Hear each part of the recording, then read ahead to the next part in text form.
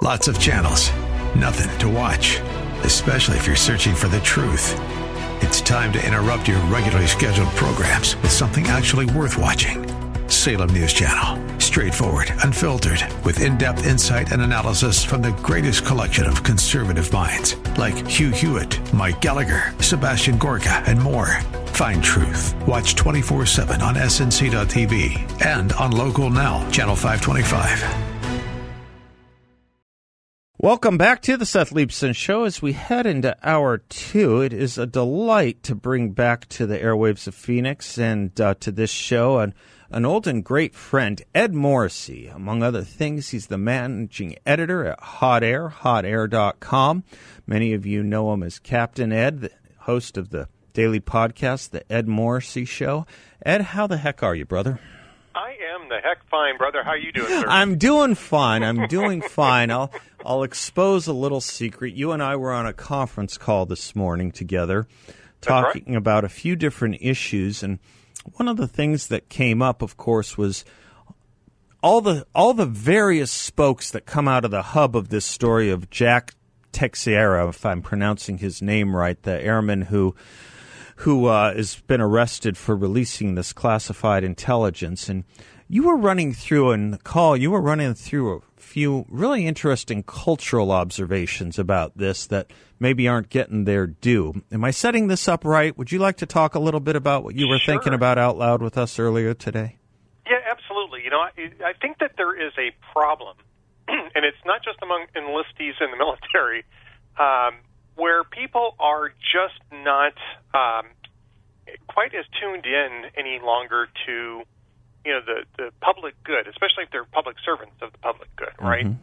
And what we're seeing, I think, an awful lot, and especially maybe in terms of social media, is that the incentives really are driven to this sort of narcissistic behavior where everything is self-promotion, right? Yeah, and right. It's certainly the case with Jack Teixeira. I'm not sure how to pronounce that. I'll go with that. I'll take your word for it. That sounds good to me. Yeah. And, well... that way we can blame you if we get sued. We're all just groping in the dark on this name. When your name's Leibsohn, you're not sensitive to these things. Yeah, go ahead. Morrissey sometimes a little bit, too. So, okay. Yeah, no, I get it. Okay. But that's certainly the case here, right? I mean, this guy was running a chat room and a gaming platform, right? A Discord gaming platform. And trying to impress people on there about how tied in he was and how, you know, what an expert he was, and he was doing videos of himself, you know, at the target range. This is all according to the Washington Post and New York Times profiles of this suspect, and he exploited classified material to drive his own personal cult of personality. Right. And we see that in some of the classified material mishandling and leaking. Mm-hmm. You know, Reality Winner was unhappy with Donald Trump, and she wanted to, you know, take down Donald Trump. So she's exposing material that really doesn't have a lot to do with Donald Trump, and doing so very foolishly because apparently she was bad at it, and the reporters at The Intercept were also bad at it, and she was able to be caught almost immediately based on markings on the document, which were very unique to her.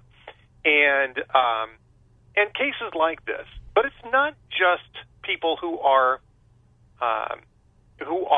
just accessing this classified material is sort of like the groundwork or the field work, or if you want to call it the grunt work of classified material handling.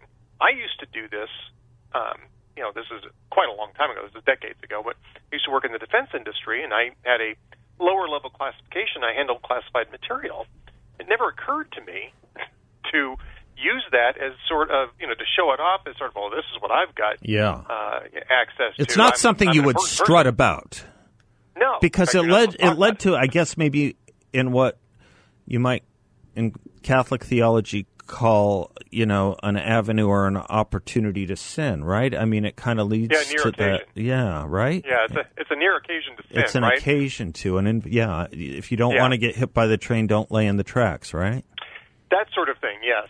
And so, but there wasn't this kind of social pressure either. I mean, when I was in I was trying to explain this to somebody, specifically in the case of Texera, again, however it's pronounced. Yeah.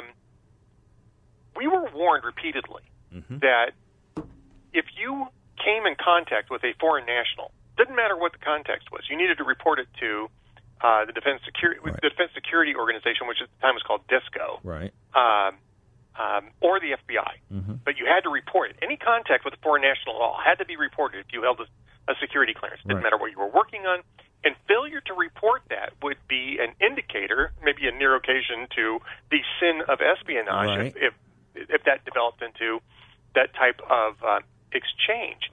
And I remember friends of mine who were telling me about this really nice Russian guy that they had met. This is during the Soviet Union years, and they were trying to figure out how to get him together with to meet me because they thought it would be interesting. I said, "You don't really want to do that because I'd have to immediately report him to the FBI." And they said, "Well, you wouldn't do that." I said, "You're darn right I wouldn't. I wouldn't waste any time doing it either." Right. I said, it's a bad idea. But we live in a world in social media, and the point of that story is we live in a world of social media where these contacts take place all the time. Right. You can't report them because a lot of times you're not even aware of them. That's right. And you don't even know who your quote-unquote friends are on certain of these. I mean, we call friends what aren't friends, and we get them by what? Exposing as much of ourselves as we can and exposing the most, I guess, what we think important or best part of ourselves as we can. That's how we get quote-unquote online friends, right?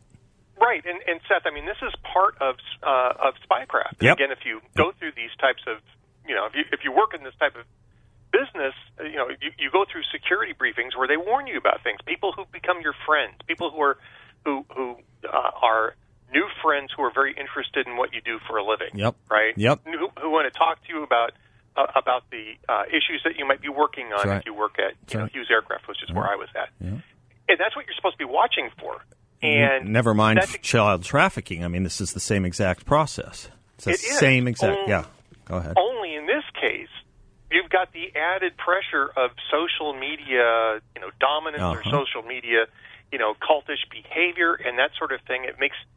So you've got that going, but there's also a moral component to this, right? Which is that we are a lot more, I think, narcissistic. Yes. And that's not all social media, but I think social media contributes to it and makes it worse. We've gotten a lot more narcissistic to where these types of things, we're all about the clicks. We're all about, our own. How important I am, how beautiful I am, how much fun I am, or am having. Exactly. Right. Yeah. And people are using their access to whatever they can get their hands on in order to promote that. Yes. And for most of the time, this is fairly benign. It's I'm interested in fashion. I use my access to fashion to get lots of clicks. Okay. I photoshopped my face a little bit or whatever. Yes. Right. Right. Exactly. Right. All the different things that you can do. Right.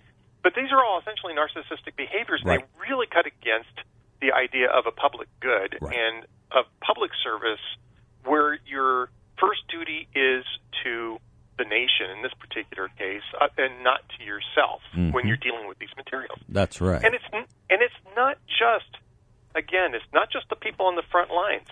How many stories have we heard just in the last year, just in the last couple of months, of people who we had great public trust in who have basically purloined this classified material for whatever their own personal purposes are? And we don't even have to, it's not a political party sort of issue because, Bill Clinton did it. There was classified material found in George Bush's library, Mike Pence's library. I don't know that anybody's taken a good look at Barack Obama, but I wouldn't be surprised if it's in there. Donald Trump, Joe Biden, all over the place, right? And including from when he was in the Senate, when he wasn't even supposed to have any. He didn't have any custodial authority for that stuff in the first place. Ab initio, he shouldn't have had it. And in reverse, too, Ed, right? I mean, in a weird way, in reverse as well, when you see the James Clapper type lording over of their national security clearances to make a political point above and beyond what they have been entrusted with in using their national security clearance in the first place, right? Yeah, that's always bothered me. Yeah. Because their security clearance is an asset to the country, right. not an asset to the person. Right. Right. And it used to be a long time ago that the first rule of Security Clearance Club was you don't talk about Security Clearance Club. Right. And the second rule of Security Clearance Club is you don't talk about Security Clearance Club. That's exactly right. And yeah, that's very disturbing. Do you have another segment in you? You got to run. I'd love to keep you a little bit longer. It's been there's a lot more to deal with here as well. There's a lot of interesting cultural downwash from this arrest. Ed Morrissey is our guest, among other things, managing editor at Hot Air. Great website, obviously, hotair.com. I'm Seth. He's Captain Ed, and we'll be right back.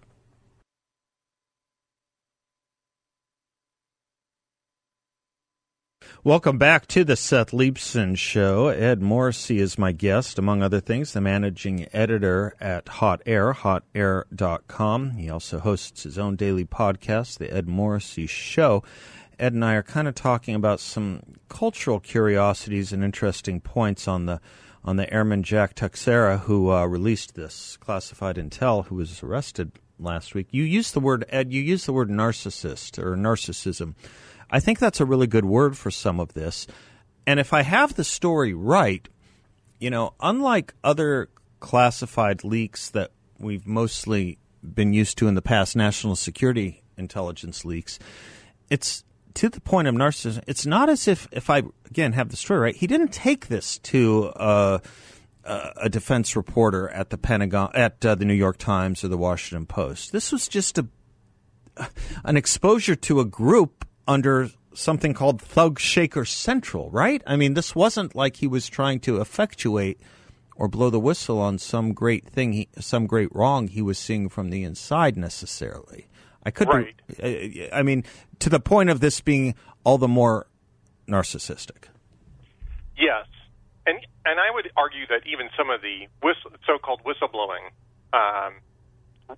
leaks. I would argue that point too. I'm on your side. Fall under narcissism yes, as well. Of course, and I'll get to that in just a second. Okay.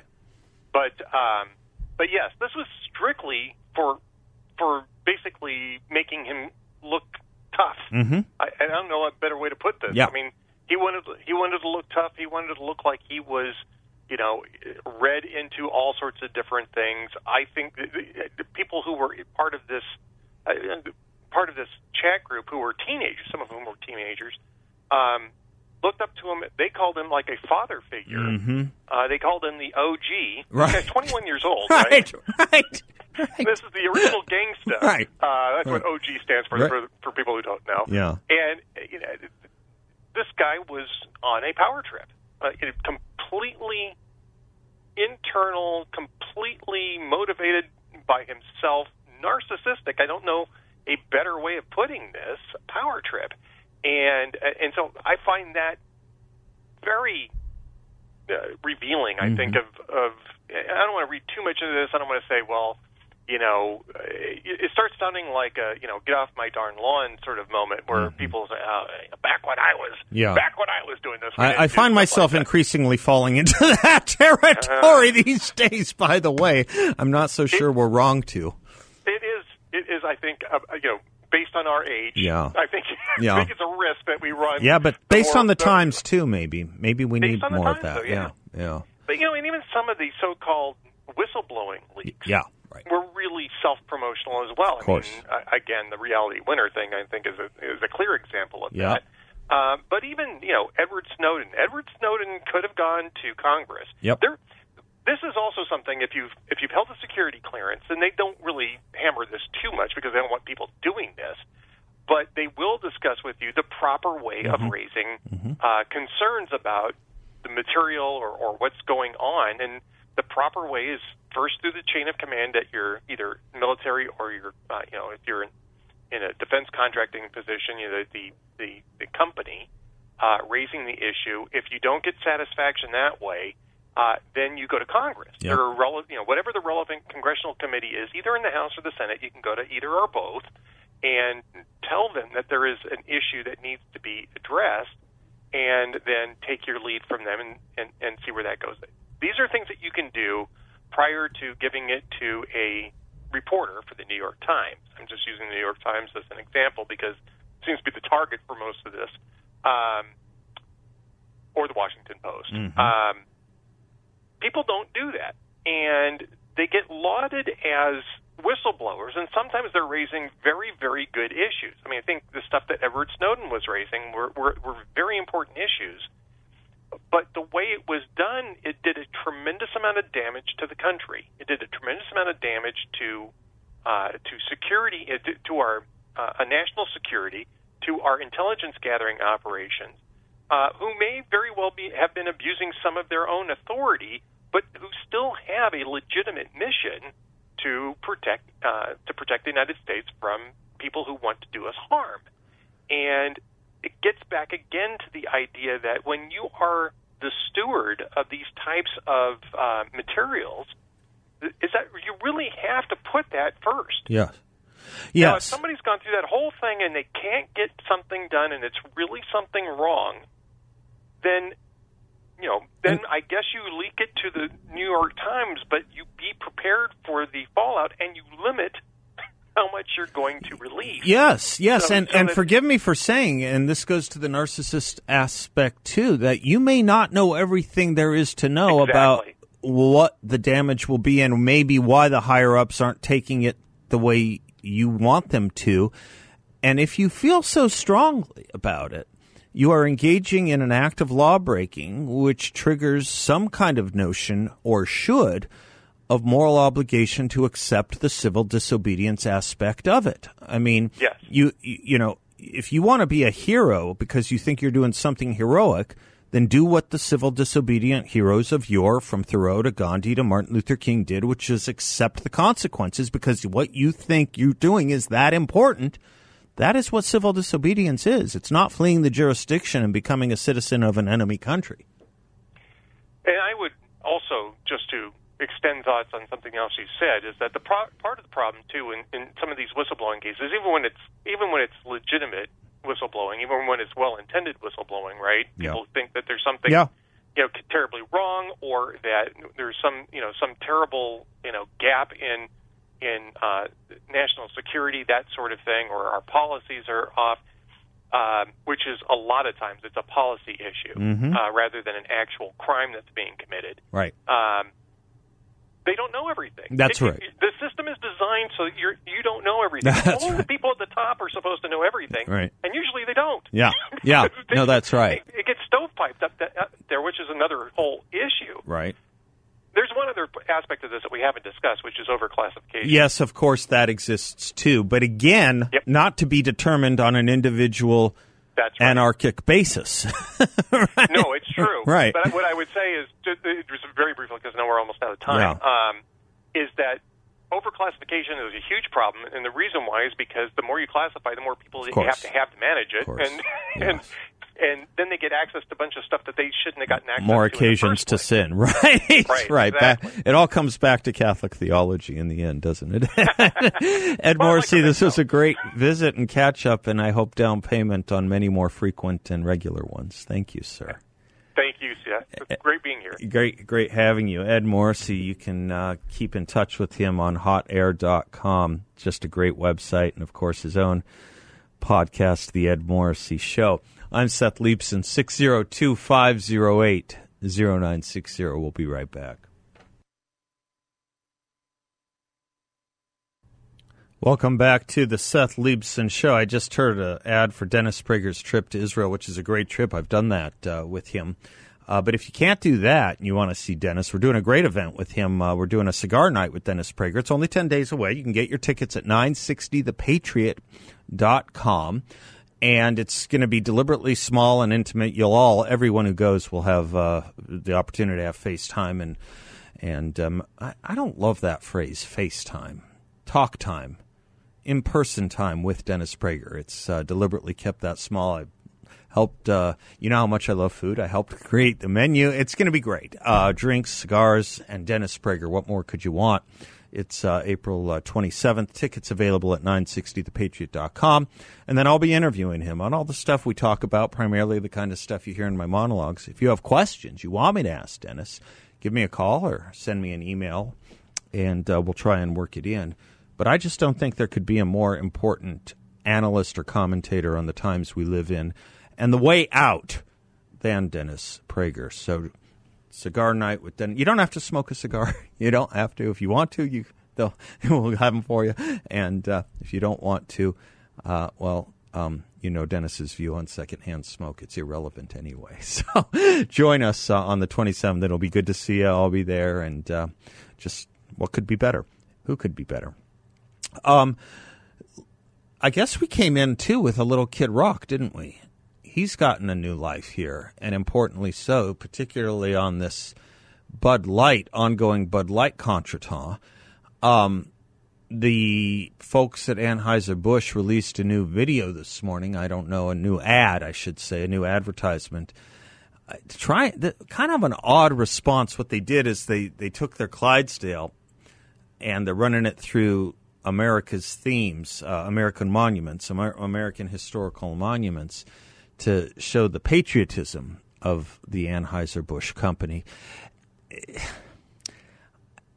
It's not going to work, I don't think. There is one thing they can do which might work, which is the thing that they won't do because of the backlash from the tyranny of the minority, which is to say we erred. This was a mistake. It was an error in judgment. America's forgiving. At least most of us. Sane America is forgiving. Sane America is forgiving. The people who won't be forgiving are the progressive woke. And they can't be forgiving as much as they cannot be satisfied. There is no level of their demands at which you can meet that will not create further demands. It's kind of like something I think Caller Doug, who may call back, I hope he does, Caller Doug has spoken about before with regard to socialism and capitalism. There is no amount of capitalism that can prove successful that will keep it from being denounced amongst the left, and there is no amount of socialism that can fail that will keep it from being praised from the left. Something along those lines. You're not going to satisfy this vocalized tyranny. I was watching a clip of Whoopi Goldberg with the ladies from The View saying, it's beer. Who cares? Why do people on the right care so much about beer? Well, I'll tell you something. For some reason, progressives thought it was important to care about syrup, and they thought it was important to care about rice, and they thought it was important to care about the name of the Washington football team and other football teams and baseball teams across the country. They think these cultural indicators matter. They think they matter more than anything else. I mean, why couldn't you say that about a statue? Why would you want to take that? It's a statue. It's not even got a life to it. I mean, a beer can you open up has a life. A baseball game or team has a life. It's lifeless. It's an inanimate object, and you care. So don't be giving me this self-righteous moral indignation that we care about the small things. What we've learned from you, progressive left, is there is no such thing as a small thing, and you will gobble and gobble and gobble and gobble until there are no good things left. And heaven forfend, we just push back a little bit. We just push back a little bit and say, this was a wrong thing. This was a bad idea. This was a mistake. The idea of using patriotism to overcome it without an apology, that seems to me, pardon the expression, small beer.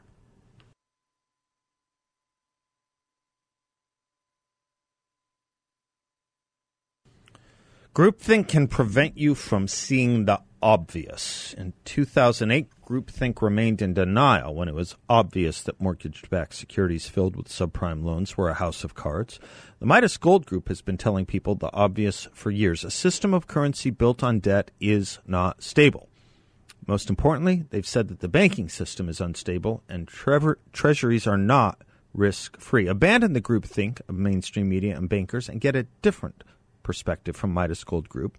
Wise diversification involves having money outside of the banking system. Call the veteran-owned Midas Gold Group to look into safeguarding your money with the stability of gold from the only precious metals dealer that Seb Gorka, I, and thousands of you already know. Gold traditionally holds its value when economies fail. Check them out at MidasGoldGroup.com. MidasGoldGroup.com, or better yet, call them at 480-360-3000. That's 480-360-3000. The Midas Gold Group, your vault of confidence. I was talking earlier about institutions like West Point and the military academies that we have traditionally relied upon to help train up and raise up not only those who were born not to moral poverty, but those who are, and how successful these institutions have been, and how much harder the job has become. Harder in both senses. The institutions aren't exactly the same thing they always were, but the challenges have grown probably exponentially worse than they have in the past. There's a great piece by David McCormick in the Wall Street Journal today. America's cultural cancer manifests itself in many ways, but no symptom is more telling than our low military recruitment. Last year, the Army hit only 3/4 of its recruiting target, while other services had to scramble to meet theirs. This year looks to be even worse. The all-volunteer force formed 50 years ago is in danger and threatens our ability to defend ourselves in a dangerous world. But what does this say about America? It says we have a national health crisis. A volunteer military requires able-bodied recruits, but almost 80% of young Americans are unfit to serve for health reasons. Behind that statistic lies a mountain of concerning data. Every year, fentanyl and other drugs take more than 106,000 lives and affect millions more, reducing the pool of recruits. It says that partisan politics have infected America's core institutions. Civilian leaders have used the uniformed services as political pawns and directed them to push progressive priorities. This makes it harder for military leaders to accomplish their central mission, fighting and winning the nation's wars.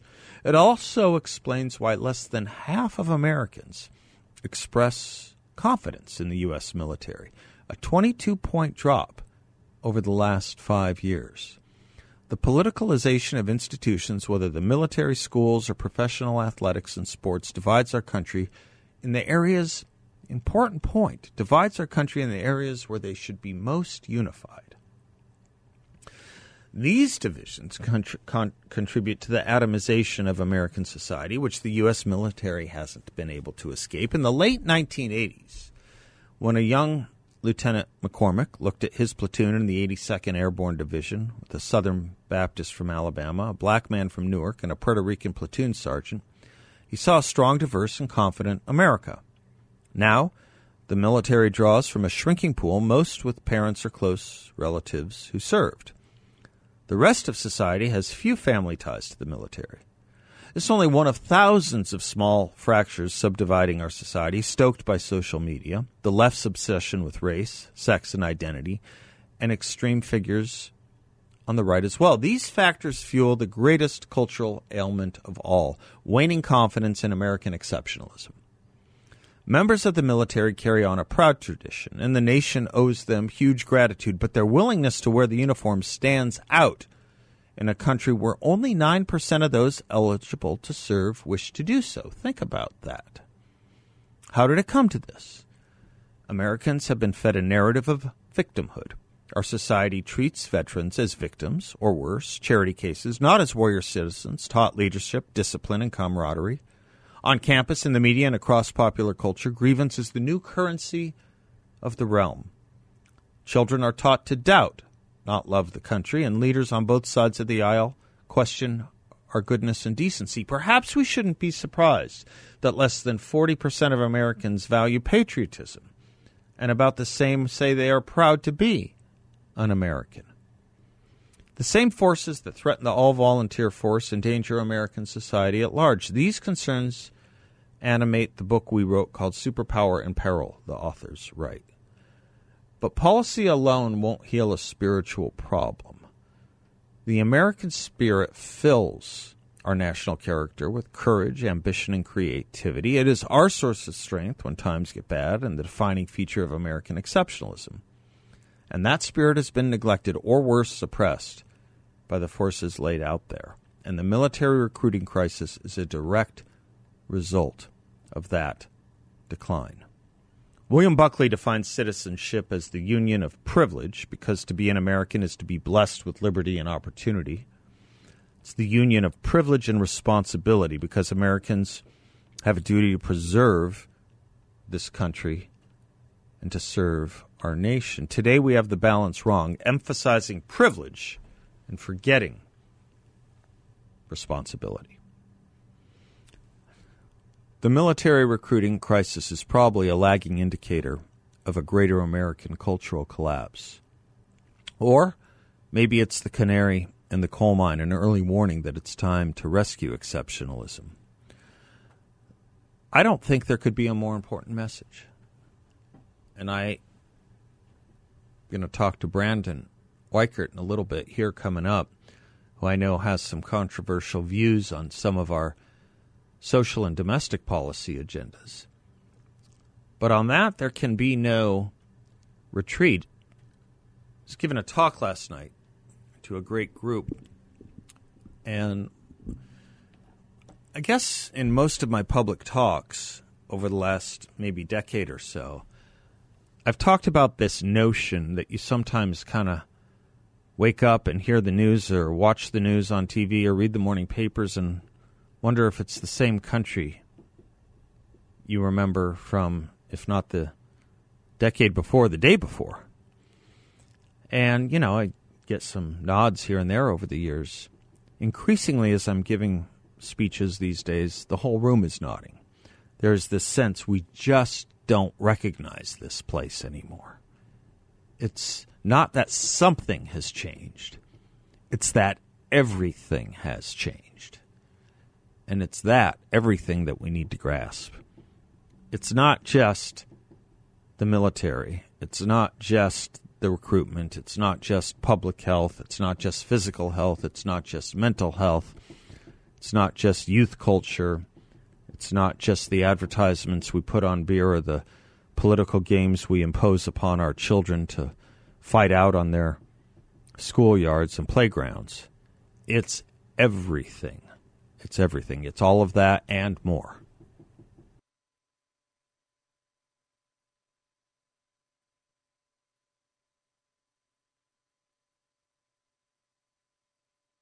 Folks, if you're nervous about the economy and looking for a good place to invest, YRefy has an investment in a portfolio with a high fixed rate of return that's neither correlated to the stock market nor the Fed. It's an investment where you can compound your interest. You can turn your monthly income on or off. There's no loss of principal if you need your money back at any time. Complete freedom. It's a secure collateralized portfolio, no fees. YRefy, a due diligence approved firm, where, as I mentioned, you can earn up to a 10.25% rate of return, a fixed 10.25% rate of return, is based here locally. And I encourage you to stop by their offices. They're over on Scottsdale Road in the 101. I've been there a few times. I can tell you, you will not get a sales pitch. No one's going to ask you to sign anything. Great people. When you meet them, when you meet the team at YRefy, you'll see why I trust them so much. Check them out at investyrefy.com. That's the word invest, the letter Y, then refy.com. Or give them a call at 888-YRefy34, 888-YRefy34. I'm still seized by this notion of whoopies and so many that we seem to care about these small little things like Budweiser, I don't know, pronouns. Gerard Baker at the Wall Street Journal was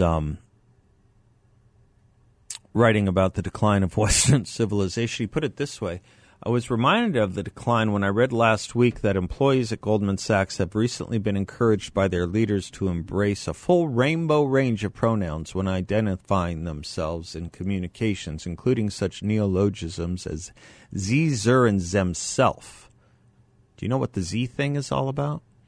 It's a small thing, he writes, another little step down in the long, steady descent of Goldman Sachs, which I'm told still hires a good number of people of genuine talent alongside the rising numbers of identity box-checking drones who help enforce the unspoken rules of woke compliance.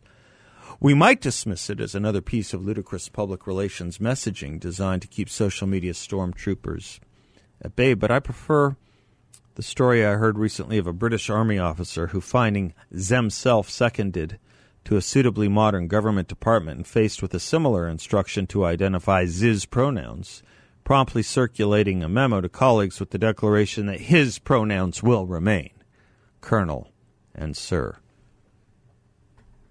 People think you're making a big deal out of a small thing. Ask them why they're saying anything about it, if it's such a small thing. We'll be right back.